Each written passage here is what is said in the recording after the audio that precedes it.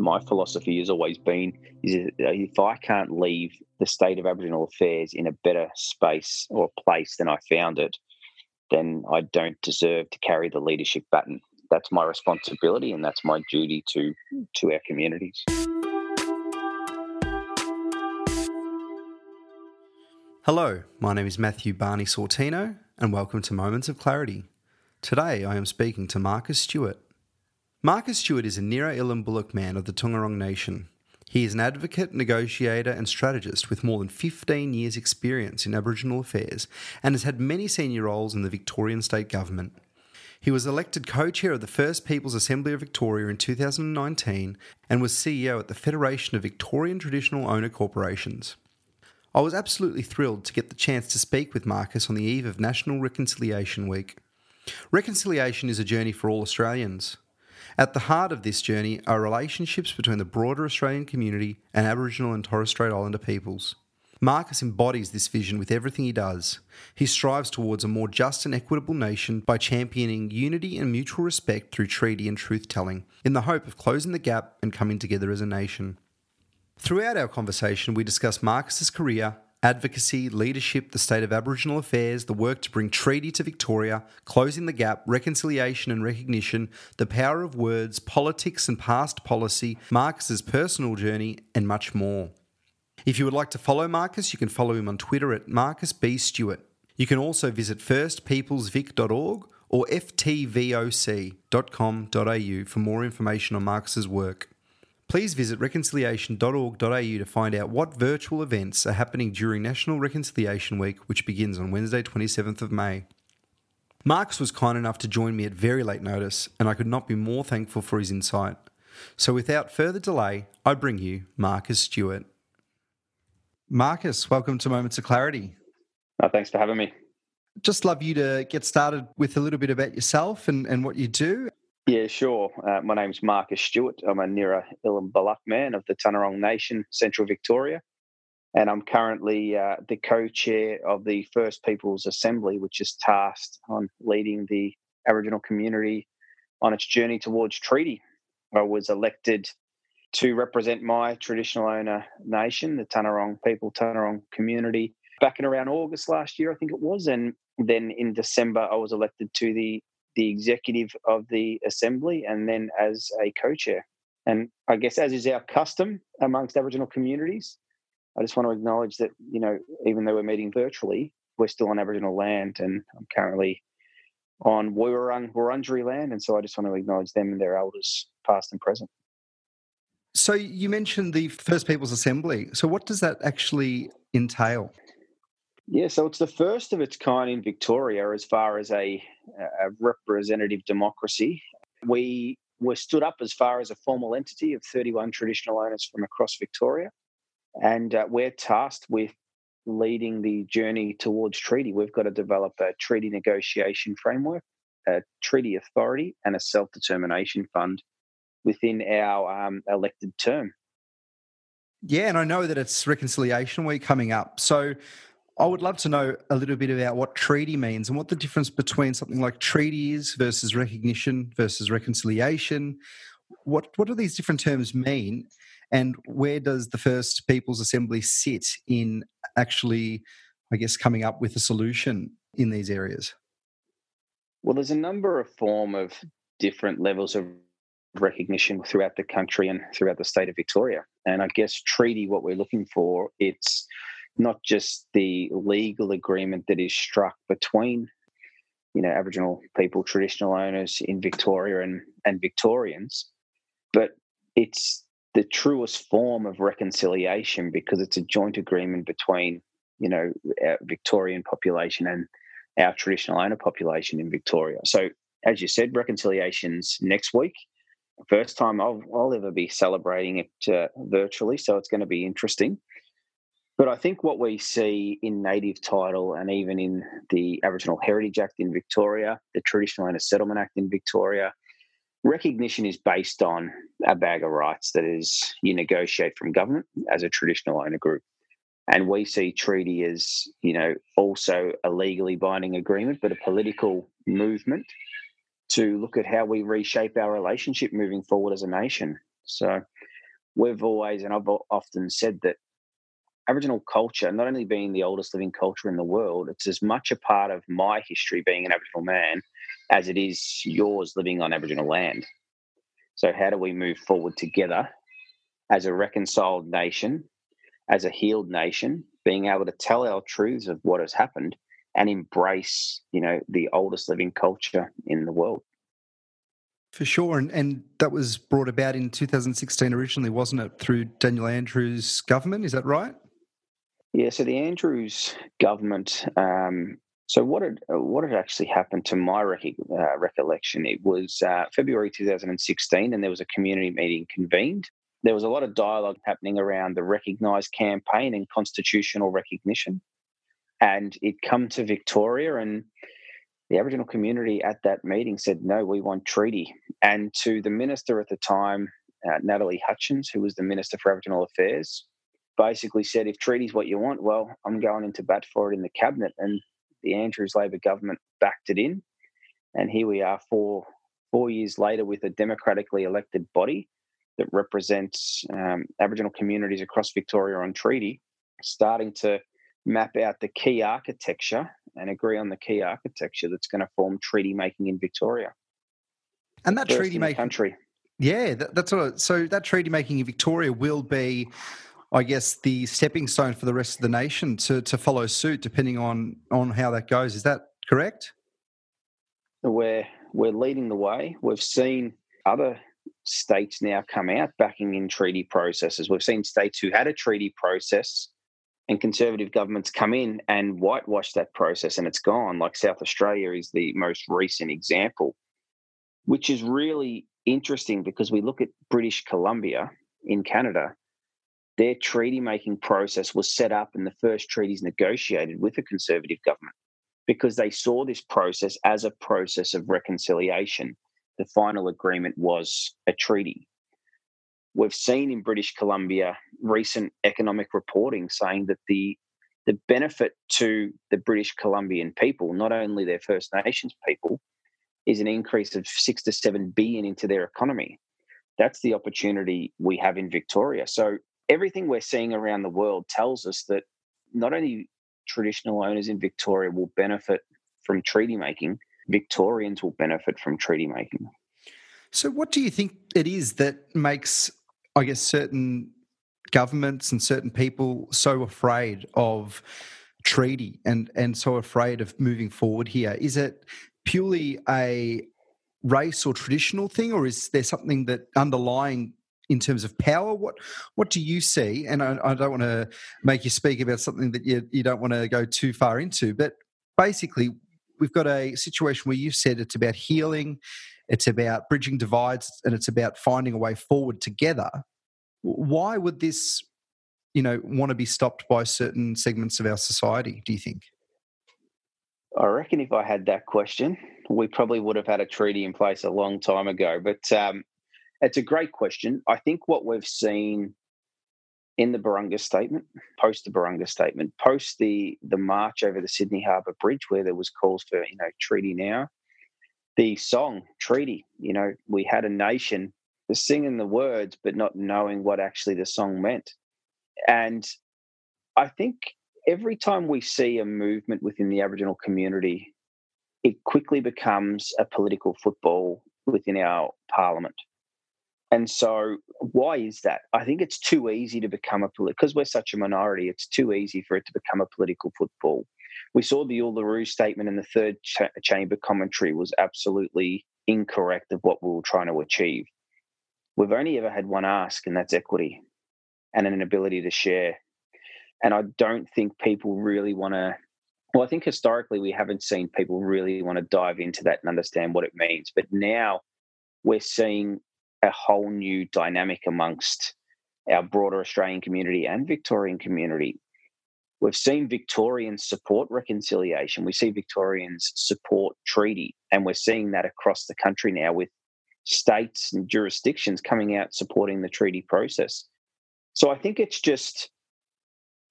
we can do a lot in a truth-telling process.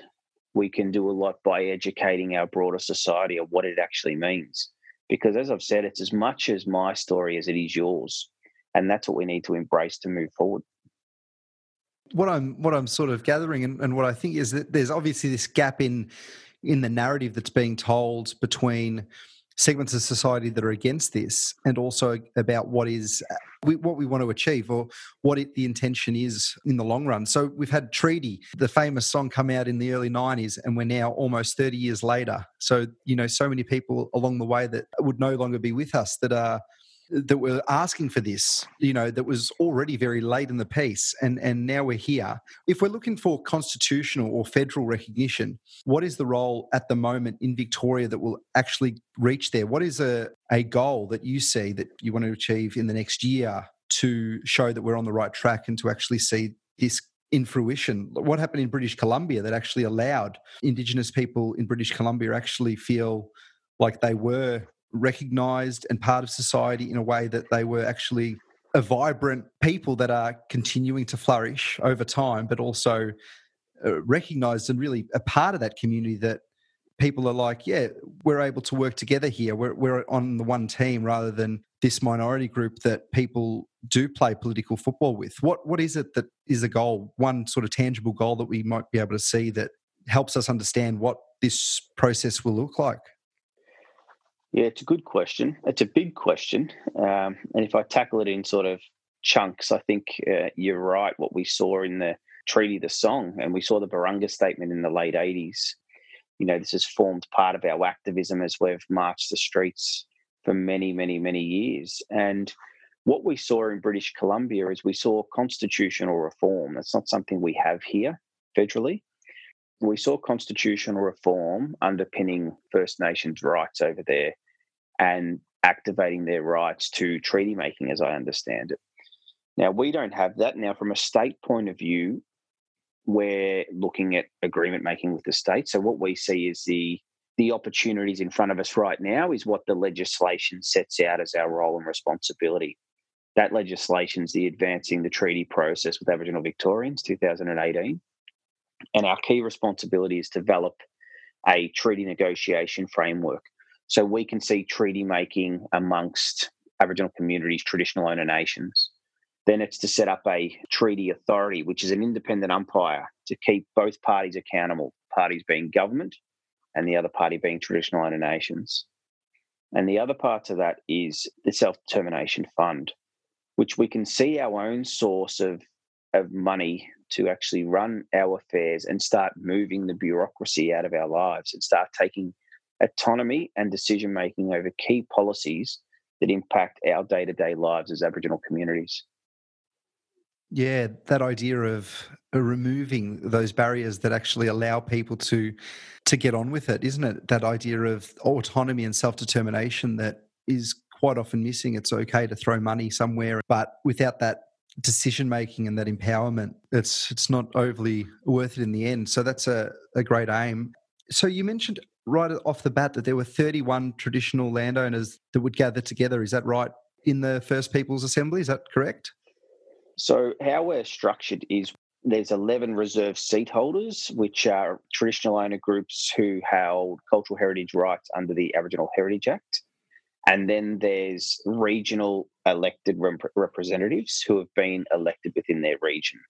So there's 5 regions again across Victoria. And we went to election, I think it was September last year from memory, and 21 of those seats were elected then and stood up. And then there were 11 traditional owner seats or reserve traditional owner seats which were activated, and we all stood up in December. So how does that work? For many people who don't really understand, obviously Australia, prior to, I guess, invasion or colonisation or settlement, whatever people like to call it, was a land, a continent with many, many different nations, with many different language groups and beliefs. And obviously it's been collectivised over time into the word Aboriginal or Indigenous, but we know that there are so many different cultures. Can you explain that in general in Australia, but also in a Victorian context? Yeah, there's enormous diversity amongst Aboriginal nations in Victoria, let alone the country, determined by different moieties, by different language groups. If I use the Kulin Nation, for example, we've got the Wadawurrung, the Tanarong, which is my nation, Dja Dja Wurrung, Bunurong, and Wurundjeri or Woiwurrung, which were connected through, similar languages. We see, if I speak about Tanarong, for example, my people, we've got rock art on Tanarong country, which people wouldn't associate with Victoria. Knowing of rock art, they'll associate that with the Northern Territory, which is currently being dated at 21,000 years plus.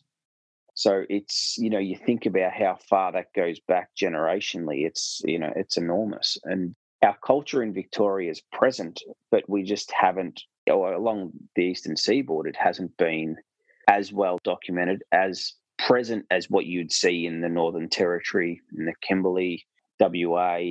So that's why we see treaty and truth-telling as part of treaty as a key education piece and tool for Victorians for us to move together united.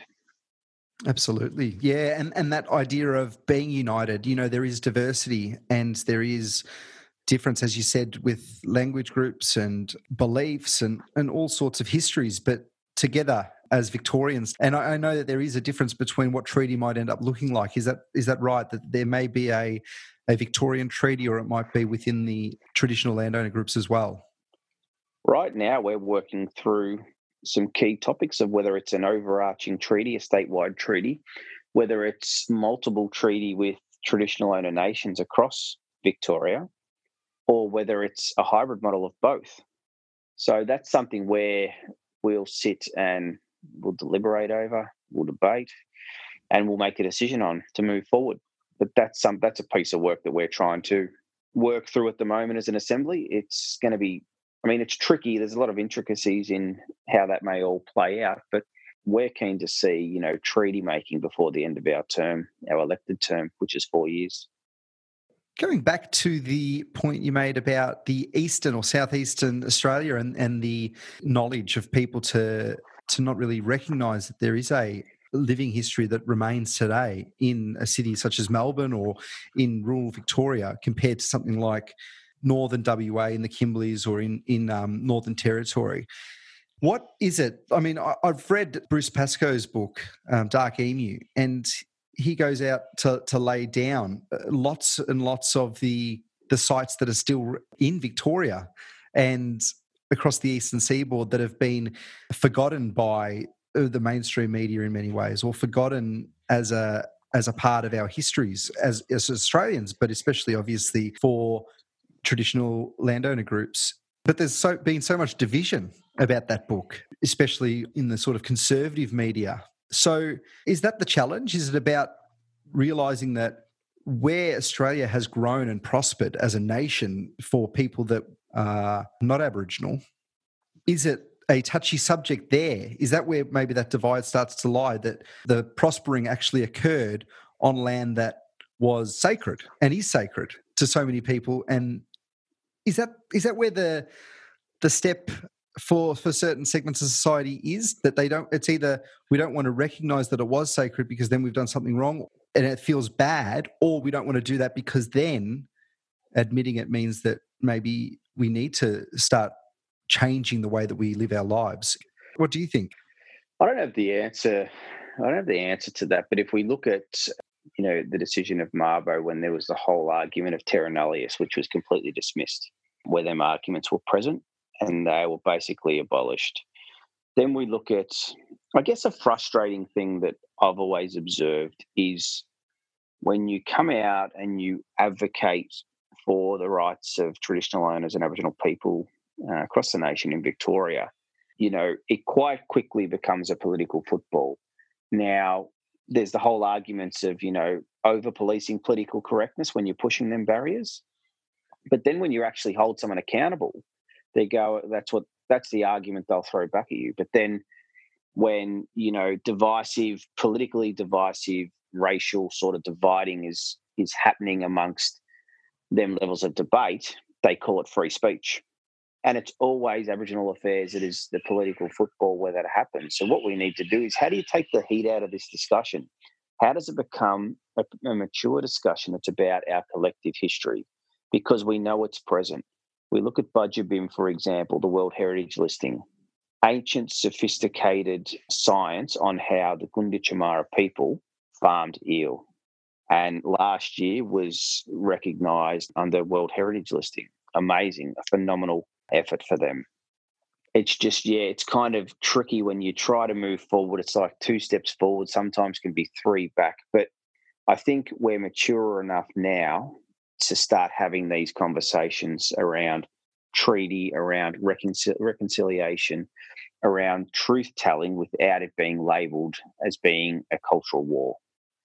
Yeah, and that cultural war label has been bandied about even recently with the coronavirus being compared to the invasion of the First Fleet in a way, and then the idea of that cultural war occurring. I think Peter Dutton labelled that the case. Do you have any commentary on that at all, on the recent telling, or is that almost adding fuel to the fire of this cultural war that we're trying to move away from? No, I don't think so. I spoke to Raf on ABC on the drive home about this because there's one clear point that I made, and it's that the tweet that the Deputy Chief Health Officer had made, Annalise, there was nothing untrue about what she has said in her tweet. It's just not a well-known truth amongst our society. And that's the opportunity we have right now to educate our broader society on what our history is, what our collective history is. And I think we can't continue to go down these lines of it being labelled cultural wars or divisive politics. I think we just need to move forward, work together on what our narrative looks like, what treaty making potentially can be, and how we're all going to be the richer and beneficiaries of this process. What do you envision in your mind on a personal level? What do you envision? When you see the people with the Australian flag and the barbecue and stuff on the 26th of January, and then you see the marches go on that day as Invasion Day, what do you actually see as the way to bring those messages together, that there is a pain, there is a history that is built on destruction and murder and terror that can't be understood unless that's part of your lived experience and part of your ancestry and generational. And, me I've got an Italian background, but being, born in Australia, have never had anything like that as part of my history to deal with. But how do we then bring that and that pain and then bring it and lift it into a future that is prosperous together with those people that might be now saying, I don't want to change the day that I have a sausage and a beer. I want to continue this. And you mentioned the word education earlier, but obviously we want to bring this forward with a sense that everyone's united in moving forward, or as many people as we can get. What is your personal vision of what that might look like? I've often thought about this because I think it's only become a public holiday since the 90s. So that's my understanding of it. I think personally, I see as an Australian society, I would love to see myself, my son, my great-grandkids be able to celebrate a day with all, your fellow Australians. A day that unites us, not a day that's currently dividing us with 2 different narratives. What that looks like, I'm not sure, but I think we've all got a responsibility to actually find that, because the key pivotal, success factor to reconciliation is truth-telling. And I think we need to build that level of understanding amongst our society through education and revisit a day where we can all celebrate. If that's having a barbecue, then so be it. But we need to look at a day that recognises all Australians, including First Nations in this country. What does that truth-telling entail? Do we want to look at, the wrongs and the harm that's been put in and the sort of generational exploitation of First Nations people? Are we looking at the personal stories of people? When we talk about truth-telling, what does that process look like? Well, we've seen it in South Africa, where there were there are actually hearings held to talk about what had actually occurred. There's no prescriptive, I guess, process of how this will work. It's something that we'll have to work on and negotiate. But I think the underlying principle is for us to be able to speak our truth, to be able to heal what has actually occurred, to be able to acknowledge the frontier wars that happened on this country, and to move forward united as a nation. Because, like I'd said earlier, it's part of all our history. It's part of all our story, regardless if our grandparents or parents have just recently migrated to Australia. We all live on Aboriginal land.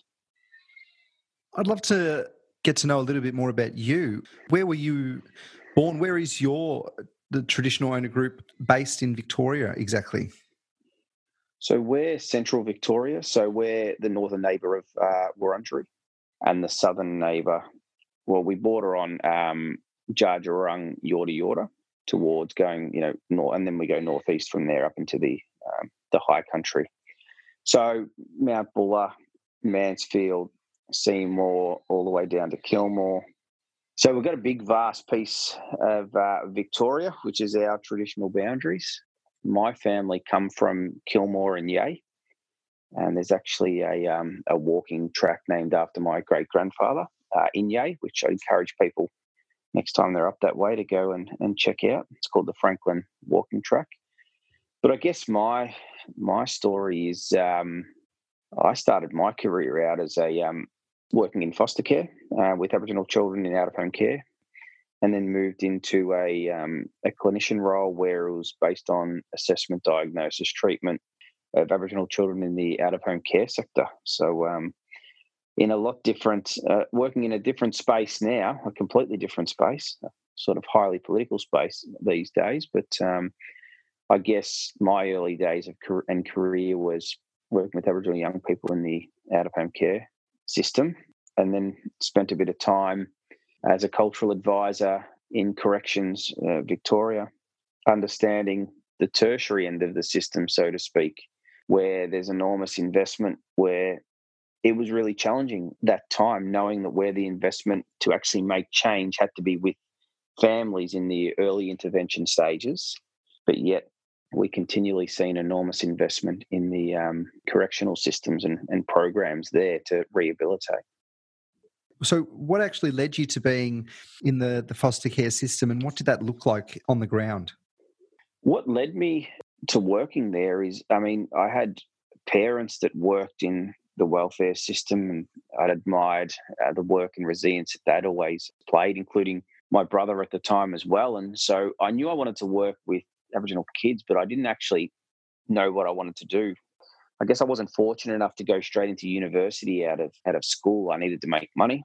I needed to earn my keep, and I was fortunate enough to get a job, a junior job at the Victorian Aboriginal Childcare Agency, where they gave me my first chance. And I guess I started there and worked my way up from working as an access worker at the time, supporting supervised visits between Aboriginal families and their children to try and build towards reunification and keeping families together, to then becoming a foster carer and case manager, and then working on the front line as an advice point for the removal of Aboriginal children to child protection at VACA. So it was called the Lakitchika Access Program at the time. And I guess a key priority I had was, well, one, keeping Aboriginal children safe, but keeping Aboriginal families together.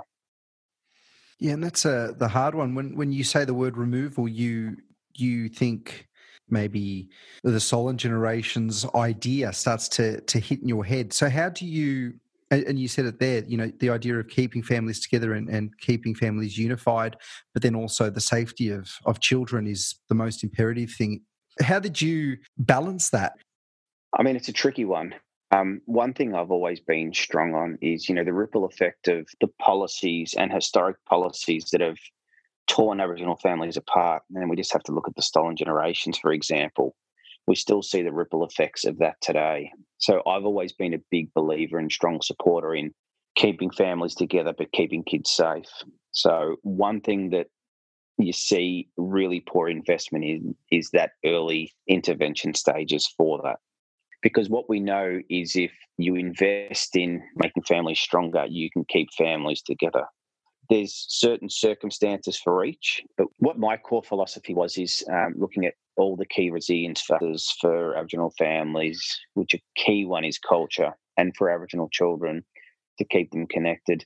But there were some circumstances where, that wasn't always the case. Being so early in my career, it quickly teaches you a lot about resilience. I was, unlucky enough, or unlucky. Well, unlucky is probably not the word, but I had some kids that were on my caseload that unfortunately we lost through drug overdoses and other circumstances. They were teenagers at the time. It was horrific, and some of the things like that still haunt me today. But it's just unfortunate of some of the gaps in our system that these kids couldn't find a safe environment, and we couldn't keep them together, keep their family together. But I guess that's the challenge, and that's, it happens probably too often, not only for Aboriginal and Torres Strait Islander children, but non-Indigenous children in the out-of-home care sector.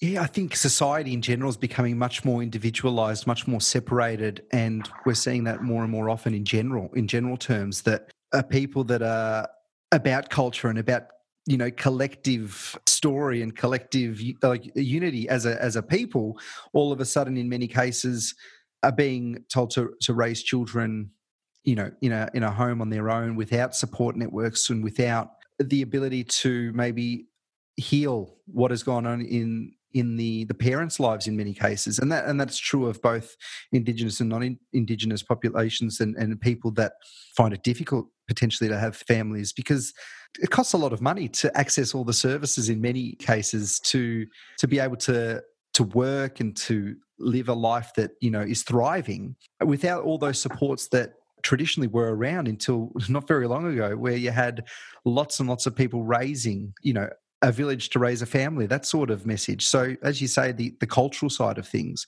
and then to come out the other end and see the pain that actually occurs, where we're seeing young people with their lives ahead of them actually end up, if they don't lose their lives in many cases, they actually end up in the prison system as well. So when you saw that and you were young, you were 18, 19, early, late teens, early 20s, was there a moment that you said, what can I do, or what do I need to do to make sure that this starts to change? Did you ever have like a light bulb moment in that regard?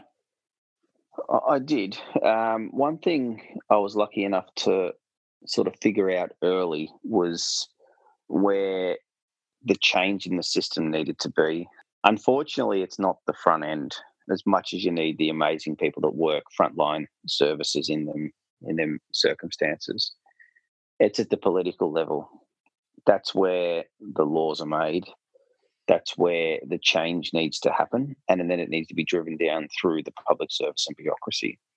So what we do know, in order to create change, there has to be system change and system reform, because the issues that that I saw as facing the major issues for Aboriginal children were systemic, and they were generational.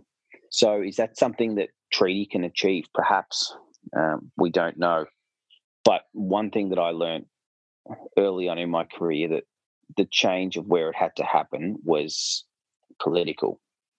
There had to be good political will, there had to be bipartisan support, and there had to be a strong appetite to want to make a difference, because what we know is that all sides of government have bipartisan support in closing the gap. But we still have a gap. And I think in 2020, it's completely unacceptable, and we need to look at, and we are looking at, and there's some amazing work happening of how we address that. When we think about closing the gap, what are we actually looking at there? We're looking at education outcomes for Aboriginal children. We're looking at life expectancy. There is still an enormous difference between life expectancy from Aboriginal and Torres Strait Islander people in Victoria as opposed to Victorians. There's still significantly overrepresentation of Aboriginal children in the child protection system. Health outcomes, that's what we need to see change in. That's what we need to make sure that we're investing in all the right areas and hitting the key milestones and targets to create this change. It's not easy for governments. It's not easy for the public service. It's a significant burden on our communities because our organisations, for what they're funded, outpunch on every level. They overperform, they overdeliver. They're not just stock standard service delivery models. They are more to our community than that. They're hubs of where we can go and socialise, where we find people, where we connect with each other. Obviously not in this environment, but there's just so much that needs to sort of occur.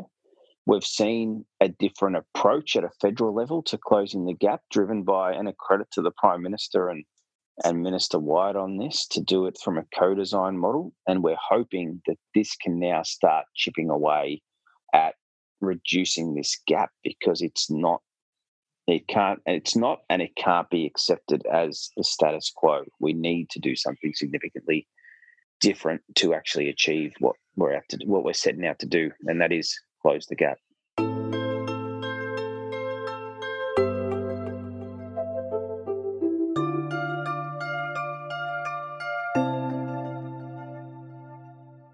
So obviously, as part of your role and your career and moving into more political roles, closing the gap has been at the forefront. This podcast actually looks at those values and looks at the idea of what values underpin everything we do, because we can look at a model to try to improve something as working or not working, but it's about the intention that's behind that. It's about what we want to achieve. So at the end of the day, what do you look at? What are your values that underpin everything that you do? There's many channels that you can do those things in, but if I was to ask you, Marcus, what are the core values that you believe in and that drive you? What would you say that they would be? Without having a little chuckle to myself, because I just sort of reflected back on what my parents drummed into me at a young age, and that was three key values early days, and one was culture, second was unionism, and the third was the Collingwood Football Club. All three, if they weren't embedded in what you believed, could have got me disowned at a young age. But quite simple, it's just around equality. I think you just have to look at Aboriginal and Torres Strait Islander people and the lack of equality for our First Nations people. But also, I've always been a big believer in social justice and equality, and that's what's driven my whole career, to try and chip away and try and make a difference where I can. And I guess, fundamentally as a society, we all should, be able to have access to the same opportunities as everyone else. That's what I've always believed, naively or not. That's what I'm set out to achieve. So I often touch on this, the gap between optimism and pessimism, and, hope and grief, and those sort of polar opposites that can sometimes join together to align us to where we need to go. But where do you stand on that front? You sound more optimistic with what you're saying, that chipping it away and that you've got to continue that. But are you optimistic? Do you have hope ahead of you, or is there pessimism or grief or uncertainty that sneaks in occasionally? I guess there always is grief. I guess the level of uncertainty, if I just reflect on my own experience, because people often categorise me as well-educated, university educated, speaks well and can present an argument. But, little do they know is that I struggled during school. School was really difficult for me.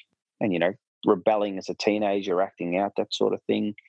I had to basically teach myself to read at the age of 15 because I couldn't, which was a real struggle, and I sort of had to grind it out. And so that's but what that actually taught me is not only an ability to read, but an ability to work and to apply myself. And that, really drove that self-confidence and optimism that, if you chip away at anything, you can get it done.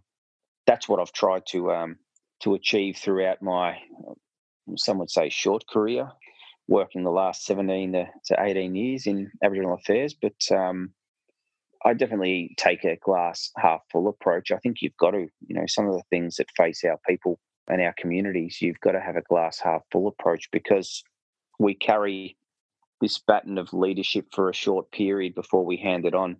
my philosophy has always been is if I can't leave the state of Aboriginal affairs in a better space or place than I found it, then I don't deserve to carry the leadership baton. That's my responsibility and that's my duty to our communities.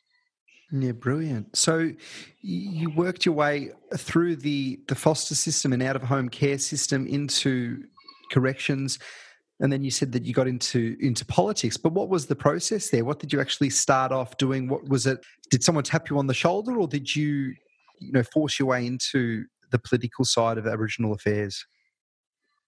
So I was working in the out of home care sector.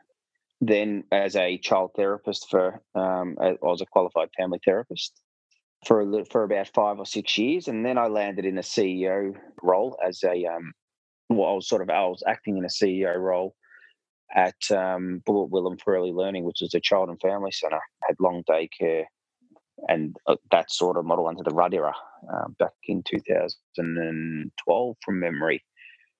Acting in a role and had no idea what I was doing. So that's where I guess I got the crash course of 27 being in a leadership role, quickly learning what not to do and getting the crash course on what leadership was and what advocacy was. Understanding that my role was pivoting from activism to advocacy, something I didn't realize what it was at the time, but that's sort of what kind of shaped me wanting to be involved in politics and wanting to influence through politics in how do you advocate on the best interests of communities that are going to benefit communities. What is the need and what is the demand? So from there, I went into the correctional system, which I guess it's a punitive environment, and that's not a criticism, it's just the reality of it. So learning to develop policy and deliver policy in that environment really hones your niche and your skill on how to navigate such a punitive system. You really have to be creative on how to build change and create change in there. So as tough as it was for my time there, it's probably them two roles in particular gave me, enormous, I guess, an enormous learning opportunity, but experience to how to sort of hone your craft in creating change. So the question, I guess, the bigger question is what led me to politics, and I've sort of beat around the bush. But one thing I learned, and whether it's the right description or not, but early days as a CEO, and then going into the public service, as a CEO, to influence change and system change, you're sort of playing around with a chessboard with the pawns and trying to move them around to try and, I guess, get some quick win, or not quick wins, but to get some wins on the board. You go into the public services and opportunities come up for reform, and you sometimes get the king or queen on the chessboard in your hand to create change that is going to be impactful on Aboriginal communities. And then I quickly learned that the parliament is where the chessboard is and where the king and queen is regularly played, rightly or wrongly. That's how I best made sense of it in my head, and that's where I become politically active from there on in. And what did that political activism look like? Was it advocacy and trying to bring change by banging down the door of the politicians, or was it about trying to find a way to actually become part of that democracy and a decision maker in your own right? Did that happen a little bit later, or was it always your intention to get to the point where you can lead and be a decision maker, or was it about being a voice that could really advocate to someone that was making decisions? And I know that that's where you're sitting now, but where did it actually begin for you? I guess it began with frustration around how do we create change and how do we actually make change that's going to last. And I had times where I was an activist. I wouldn't consider myself an activist compared to some of our mob out there in Victoria who are just brilliant at it. I wouldn't carry their bags as far as my ability to be an activist, but one thing I was really good at is advocacy and working to chip away at the long-term goals of what we were trying to achieve. And I guess just learning to lobby politicians on, what are key things that you want to see as far as change. And trees, I guess, the most recent example of that investment into Aboriginal communities. We've got some brilliant activists in Victoria, but I saw my role as never being that. I never set out to be a leader, so to speak. And when it's often described of me, I guess I still get a bit, I still cringe a little bit when people say that. But I guess over time, it's just built my ability to advocate. Becoming a branchie, also attending, local branch meetings. Obviously, declaring my political allegiance would be, attending Labor branch meetings and whatnot. I guess that was disclosed when I was talking about the three key things my parents drummed into me, talking about unionism. But it was, attending and just, learning what the key topics are, learning about how local issues are raised and dealt with and then championed from politicians. I think just being around it and learning from what's happening around you, seeing how people, present, run their arguments and push and lobby to get things done. So, I was lucky enough to just watch, observe, and had a cousin that was a political advisor for a long time. I think the first Aboriginal political advisor in Victoria under the Bracks and Brumby governments.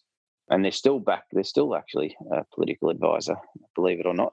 So, so I've been around politics for a long time, seeing mainstream politics, obviously living Aboriginal politics. So I just saw, how do you merge both worlds, both level of politics to actually create the change that we need? That idea of entering into politics is very scary for many, and many people believe that it will actually maybe make them lose some of the passion or the level of being able to be a bit more free in their activism when they're not engaged politically or a part of the political system. Once you decided to more align yourself and become more a part of the Labor Party in those branch meetings, did you find that limiting to the work that you were already doing or that activism that you're already doing once you got into that more formal environment? Or did it actually empower you to realise that, hey, there's an opportunity for me to really push change and push my values across on the big stage? I never read it that way, to be honest with you. It was probably going to sound a little bit egotistical, but I just felt that I was going to push the agenda of Aboriginal communities, traditional ownership and rights, and what needs to occur to improve the lives of Aboriginal people. Ultimately, that was the goal. I was going to push it no matter what. And I've had a lot of conversations, a lot of dialogue internally with Labor around that, but also amongst coalition governments. I sit on the National Voice Co-Design Committee that's currently happening at a federal level. So I've worked, I kind of worked on both sides. Obviously, my political alignment is with Labor, as many of our community members or are, and a lot of them are aligned to the Greens. And we've seen the first ever Aboriginal woman in the Victorian Parliament, Lydia Thorpe, which was fantastic. And now we see, her running for the Senate spot federally. So, we're seeing a lot more Aboriginal people politically active amongst the mainstream politics as well, which I think is great, because I think that's where it needs to happen. That's where change can occur. But I never sort of looked for opportunities or found a lot of barriers, because I kind of just pushed, the agenda that I seen necessary to create change and, as I said, improve the lives of Aboriginal and Torres Strait Islander people. And as you could imagine, amongst the Labor Party, they're significantly receptive to that value and trying to create that change. But in saying that, so have a lot of the Conservative parliamentarians that I've dealt with. Yeah, there seems to be a change slightly in Conservative politics, that there is that maybe more social justice side, and I think it tends to align with environmental policy as well. But there are many people in, I guess, traditionally Conservative seats that really do find pushing for social justice issues, or issues that, relate to the environment, relate to minority groups, Aboriginal rights. These sort of areas become really important in the Conservative political realm, in a way that obviously the economic side of things remains the same, but then the agenda actually shifts. And then almost Labor on the opposite end, that as you get more and more people that are, fighting for workers' rights, there's also an element of anti-environmentalism in some parts of Australia in the Labor Party and on the more Labor right in a way. So the political landscape is changing in that regard. So I find that interesting that there are people on the coalition side that are willing and able to actually to push forward in that. Do you see that the change in politics as something that you have to navigate personally, and that the First Peoples Assembly has to do and Aboriginal rights movements in general have to sort of work with the way politics are going? Or is it basically, as you said, this is what we fight for, this is what we're going to do, and everything else that comes in the way is just something else to navigate, but it's not going to change how we're going to respond to the needs that we see on the ground? I think there's some fundamental values and principles that you've got to apply to driving, change or political change for Aboriginal communities, regardless of how they go about it. That's what we're all setting out to achieve. Some have different policy ways of going about it and preferences on how they do that. And we've got to be agile in how we approach that politic as well. So, we've got to be creative at times, but our underlying message and values are the same. And that's we're setting out for equity. We're setting out to improve the lives of our people. But, politics is a forever moving landscape that we, like everyone else, have to navigate and adapt to. The people, you're constantly going back to equity and the people. Do you have someone in the back of your mind when you're working through this, when you're in a room and there's a debate going on and, there's talk back and forth? Do you have someone that you envision or envisage in your mind that that comes to mind to make you realise why you're there, why you're sitting there? I think I become early in my career, after I spoke a bit earlier about some of the, the kids that unfortunately, we lost through unforeseen circumstances and things that just you weren't able to change, and it kind of really hardened me to the fact. It kind of hardened me as a person of how I approach things as well, including my politic. And so it really, when you're driving and running your arguments and trying to advocate for change, I mean, I don't have to think too far back of what I've seen, from my times in child protection to understand why this is necessary and why this needs to happen. So there's not one person that jumps to mind, but I don't have to think too far back to get a reminder of what's completely unacceptable and, can't continue to happen. As an Aboriginal person, Marcus, do you want to recommend something for people that are maybe not as connected to what Aboriginal culture is? Is there somewhere that you'd direct people that want to learn more but really don't know much to go and have a read of, to watch, to visit? Is there something that you would suggest and recommend people to do to really understand the basis of what Australia is in reality? What is Australia and who are the first Australians? What is it that you'd like to, suggest for our listeners? I guess what I'd be keen to recommend is to get involved in the treaty journey, because what's key for us moving forward is seeking, bipartisan support for treaty, and that requires, people having them conversations with their local MPs around Victoria, but also looking at our website, getting a familiar understanding of what the First Peoples Assembly of Victoria is and what it's out to achieve. Looking into who your traditional owner groups are and of where you live and, what part of Victoria you live in.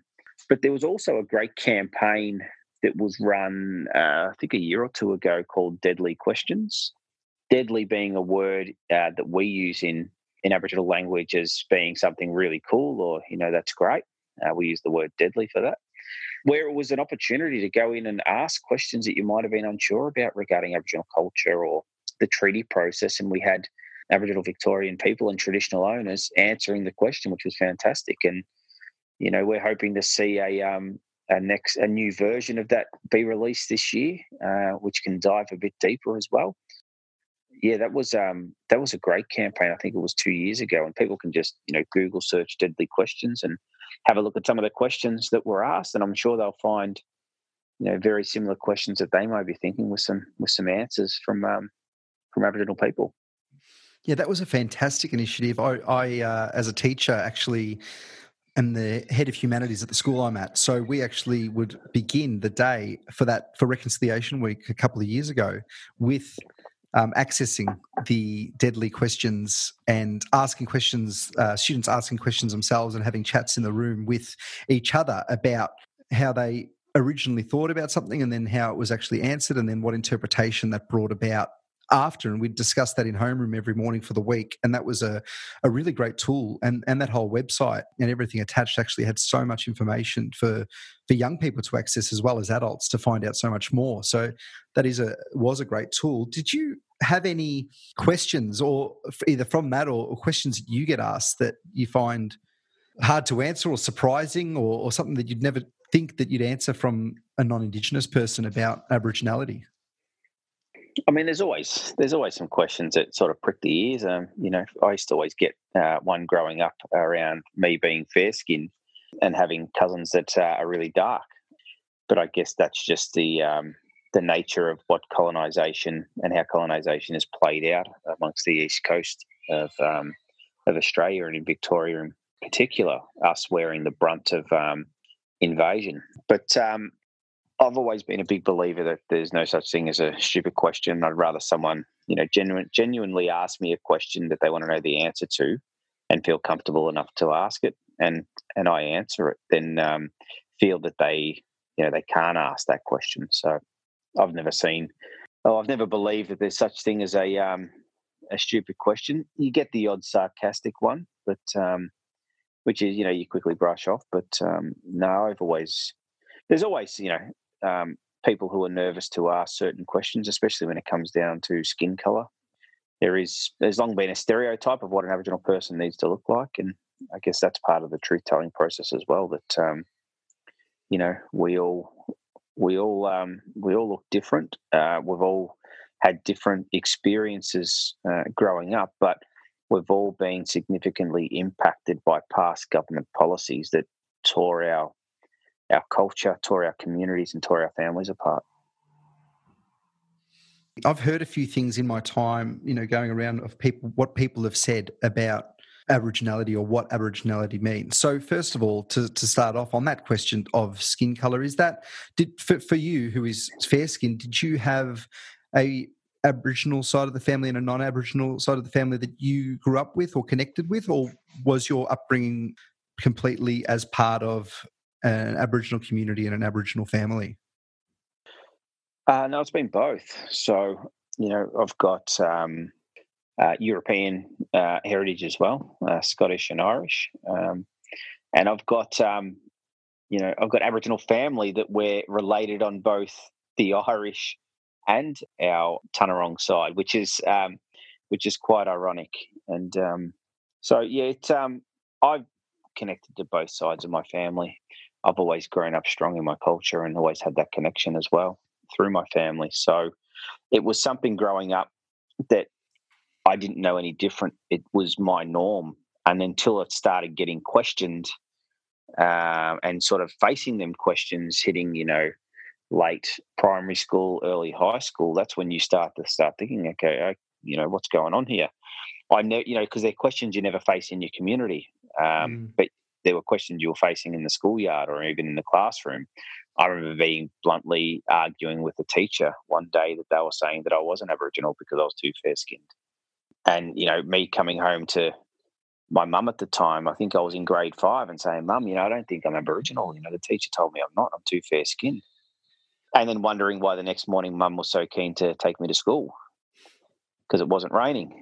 So, instances like that where you learn from, but, and that's where I've always been a big believer in how do you create them narratives so people can understand and learn and be educated on, what Aboriginal culture is, what Aboriginal history is, because not everyone deliberately wants to be ignorant to these issues. But as you'd know that, it's Aboriginal culture is not a well-taught curriculum within our schools. Rudd committed to it, but we still don't see it. Absolutely. And we often see that there is mention of Aboriginal and Torres Strait Islander peoples throughout the curriculum without actually being embedded, without being more than sometimes a token level. And that's what school systems need to change. And I know that there are different groups coming into schools now to discuss how to actually have conversations with local Aboriginal leaders and actually connect in, from outside community into school community and find a way to actually learn about our past. And I guess that goes to that truth-telling idea that there is a past that is difficult to talk about and difficult for especially young people to be exposed to. But at the same time, when it comes to Anzac Day, we're able to talk about the bloody stories and bloody history that goes along with that. So there is room to actually learn about the land and the country that we are in, and then actually move on from there and celebrate a history and celebrate a future that, as you say, has to be better. It's an interesting point you make, and it kind of goes back a little bit to both sides of my family. Is I've had family Aboriginal diggers that fought in World War One and World War Two, and you talk about, values to fight for your country. Their ancestors had taken on them values to fight for their country upon settlement. But then for them to go, okay, we want to fight alongside our Australian brothers and sisters in the world wars for a country that didn't recognise them as citizens, that recognised them under a Flora and Fauna Act, and they weren't even counted in the census, but they still took on those Australian values to, protect what was built here and what was established in this country that was foreign to them, which they didn't understand. It wasn't a way of life a generation ago. It was new. It's a bit like how we're all adapting to a new life now. And the comments that Annalise made via her Twitter, we've seen generations of my family go through that experience, but still prepared to go to war and fight for the values of a colonial system that was new to them, for a land and a cause that they believed in. And that was to protect their fellow Australian and protect, what was actually happening here. So my great-great-uncle is on the Yea Memorial for serving, serving in World War II. And my great-great-grandfather was the biggest fundraiser in Yea at the time for families of diggers who were overseas fighting the wars. Him and his wife, who was an Irish woman, who I referred to earlier, two brothers married two sisters. Yeah, he couldn't fight himself because of a health condition, but was the biggest fundraiser in the town and was one of the first ever Aboriginal people to buy freehold land. I say buy back our land, but buy freehold land with the support of the Yea Shire at the time, because of the contribution he made to the community, because of the fundraising he done for those families who were doing it tough while their partners were overseas fighting in World War II. When it comes to Australia and protecting Australia and nurturing Australia, there's no one better than Aboriginal people, and they'll always, stick up and fight for what is sacred. And the same goes to something really recent that's sort of been forgotten due to coronavirus, but the bushfires, one of the worst natural disasters in terms of ferocity and land that had actually destroyed the fires. And then the big discussion that went around Aboriginal cultural burning, and that being another way to protect and to nurture land that, as has been stated, land that is not really well known by Europeans. It's well known by those that have looked after it for many thousands of years. So do you see us being able to get to a point where we're able to actually harness the knowledge that is there anytime soon? And I thought we were on the way, and then coronavirus hit, and it sort of put that on the, I was going to say back burner, which is a bad pun, but it put it, on a back step there. Cultural burning, do you know much about it and where it fits in Victoria, and I guess in Taungurung land as well? We've got some elders who are who carry the knowledge of fire and burning as part of our nation. I'm not one of them, but interestingly, I used to be the CEO of a company called the Federation of Victorian Traditional Owner Corporations, and we led a cultural burning strategy, which people can find on their website, which is www.fvtoc.com.au, which is a really interesting read. And we worked with traditional owners with fire knowledge and a fire knowledge group from around Victoria to start pulling together, how we can collectively build this practice and manage this practice from everyone's experience on their own countries. So we can actually start embedding this as a way of caring for country. So, the continual damage to country that occurs through the Western way of trying to manage burning and whatnot, to, significant success of that. And that was in partnership with DELP. I think it was early last year we sort of finalised that strategy document. So I'd encourage people to go have a look at it. And how long ago was that when it actually was brought about and initiated?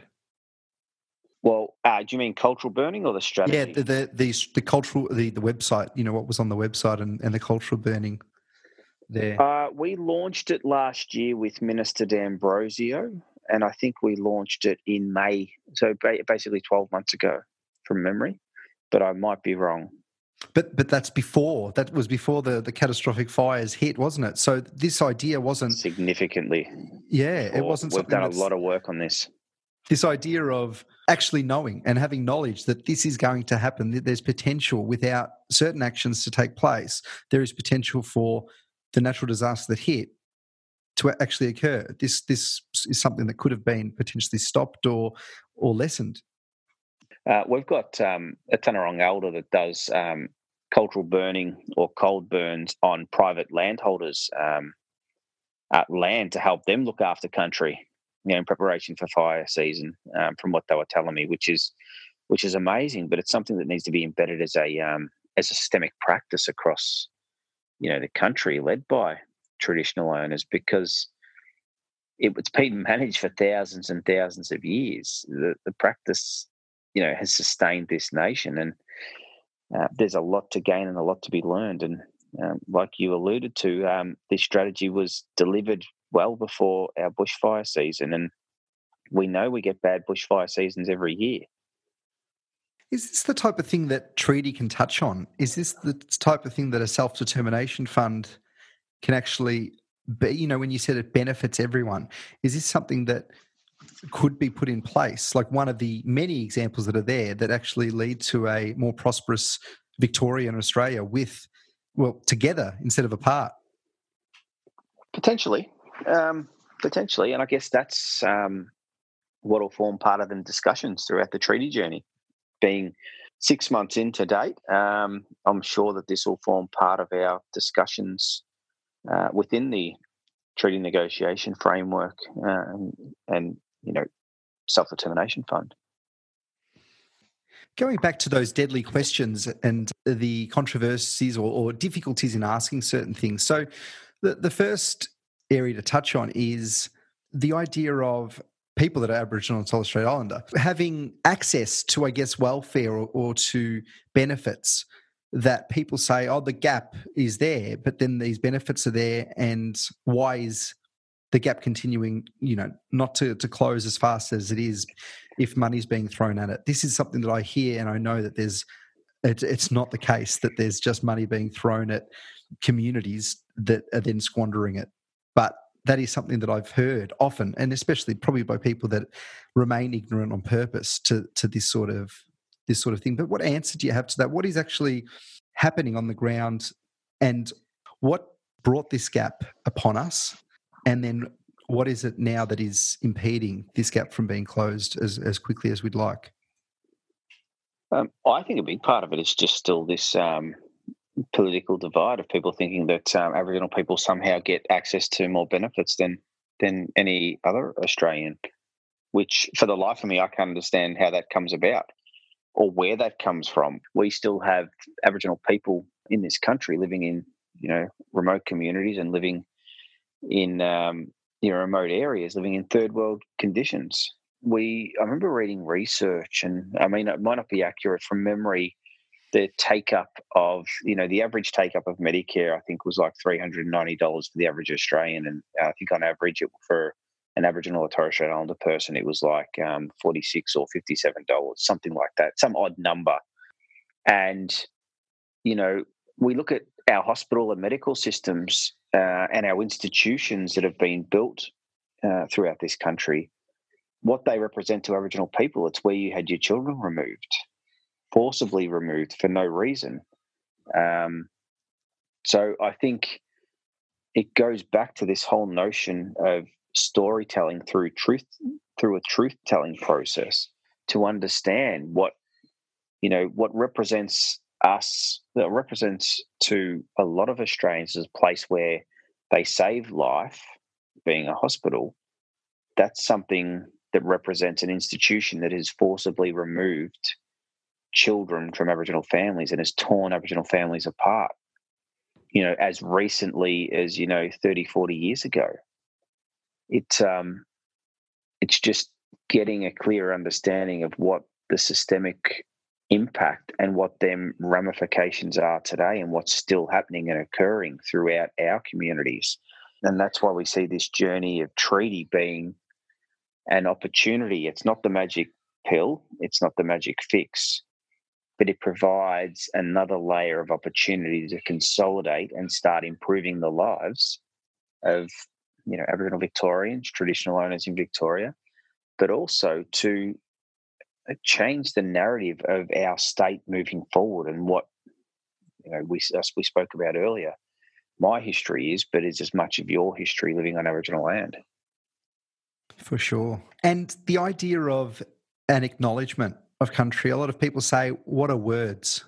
A lot of people, I often hear, like, why say this? What are the words? Are they as meaningful as they could be? Are they as meaningful when we acknowledge country or when we have someone welcome us on country?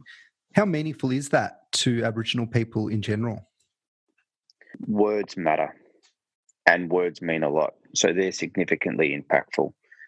Our laws, our customs, we never travelled off country without permission, and we never went to someone else's country unless we're welcome. It was our way of safe passage and making sure we cared for country. So I've always been a big believer that there should always be welcome to countries. It's part of our law. It's part of our custom. It should be a part of our practice as Victorians for any events and things that we do. But it goes back to that point that words matter and words are important. And acknowledging and respecting our culture as being part of your practice is, the greatest level of respect you can show, the history of this country. And Marcus, before I let you go, and I'm so thankful for you being here on late notice, especially. What is it that is a moment of clarity for you? The podcast is named Moments of Clarity, and through this conversation or through your, I guess, even recently with coronavirus or your recent involvement in the different stages of your career, what is it that's been a moment of clarity for you that you'd like to share with us today? Oh, great question. Save the best till last, or the most challenging, that is. I think, we've all gone through enormous changes over the last couple of months, through social distancing, through staying home. I think what treaty is offered for our communities is an element of hope. We've been able to think, we've been able to aspire to what this looks like generationally, what this looks like in 10 years, what this looks like in 5 years. So the moment of clarity that I've recently had that's really resonated with me is that all Australians right now have gone through a dramatic change to our lifestyle, to what we know as the social norm of, how we interact and what we do within society on a daily basis. It's all changed. People are now experiencing what that change means and what change looks like. And I think what we're trying to create to change the cultural tapestry of this nation by a shared journey of reconciliation, a united Australia that understands its oldest living culture in the world. I think we've all experienced that change, and the change we're wanting to create and achieve through treaty together. We know it's not that far apart now because people understand what change is and what change can look like. Now, it's been a forced change on us, but treaty isn't that. It's something that we can all subscribe to and move along this journey together. So, Marcus, where can we find you if we want to follow you? And I guess on the eve of Reconciliation Week, what could and what should we be looking out for as we enter the end of May and start of June? Yeah, well, people can find me on Twitter. I'm only on one form of social media, but next week's a busy week. We've got a lot of talks lined up. But if people want to find out what I'm up to on Twitter, my handle's Marcus B. Stewart or at Marcus B. Stewart. But also follow the First Peoples Assembly, which is at First Peoples Vic, to see what's happening on the treaty journey on Twitter. They're also on Facebook as well. We'll have a busy week next week. Opportunities to talk about treaty and what it means within Reconciliation Week. But it's going to be an interesting one for us because it's all going to be digital.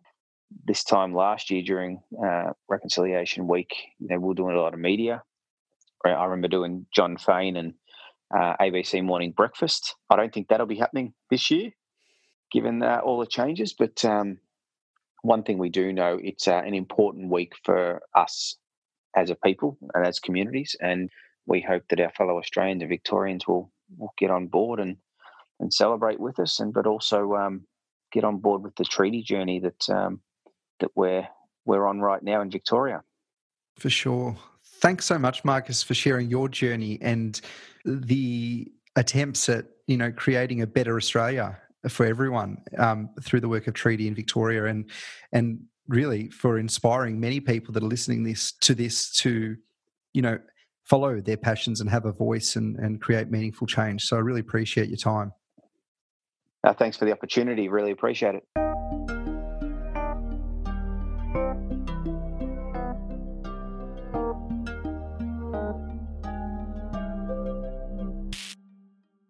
If you enjoyed the conversation today, please subscribe, share with your friends and family, and leave a review. If you would like to contact me, provide feedback, or have access to someone you believe could be a great guest on the podcast, you can contact me on Instagram or Facebook at Moments of Clarity Podcast, or on Twitter at BarneyMOC. You can also email me on momentsofclaritypodcast@gmail.com. My name is Barney, and thank you for joining me on Moments of Clarity.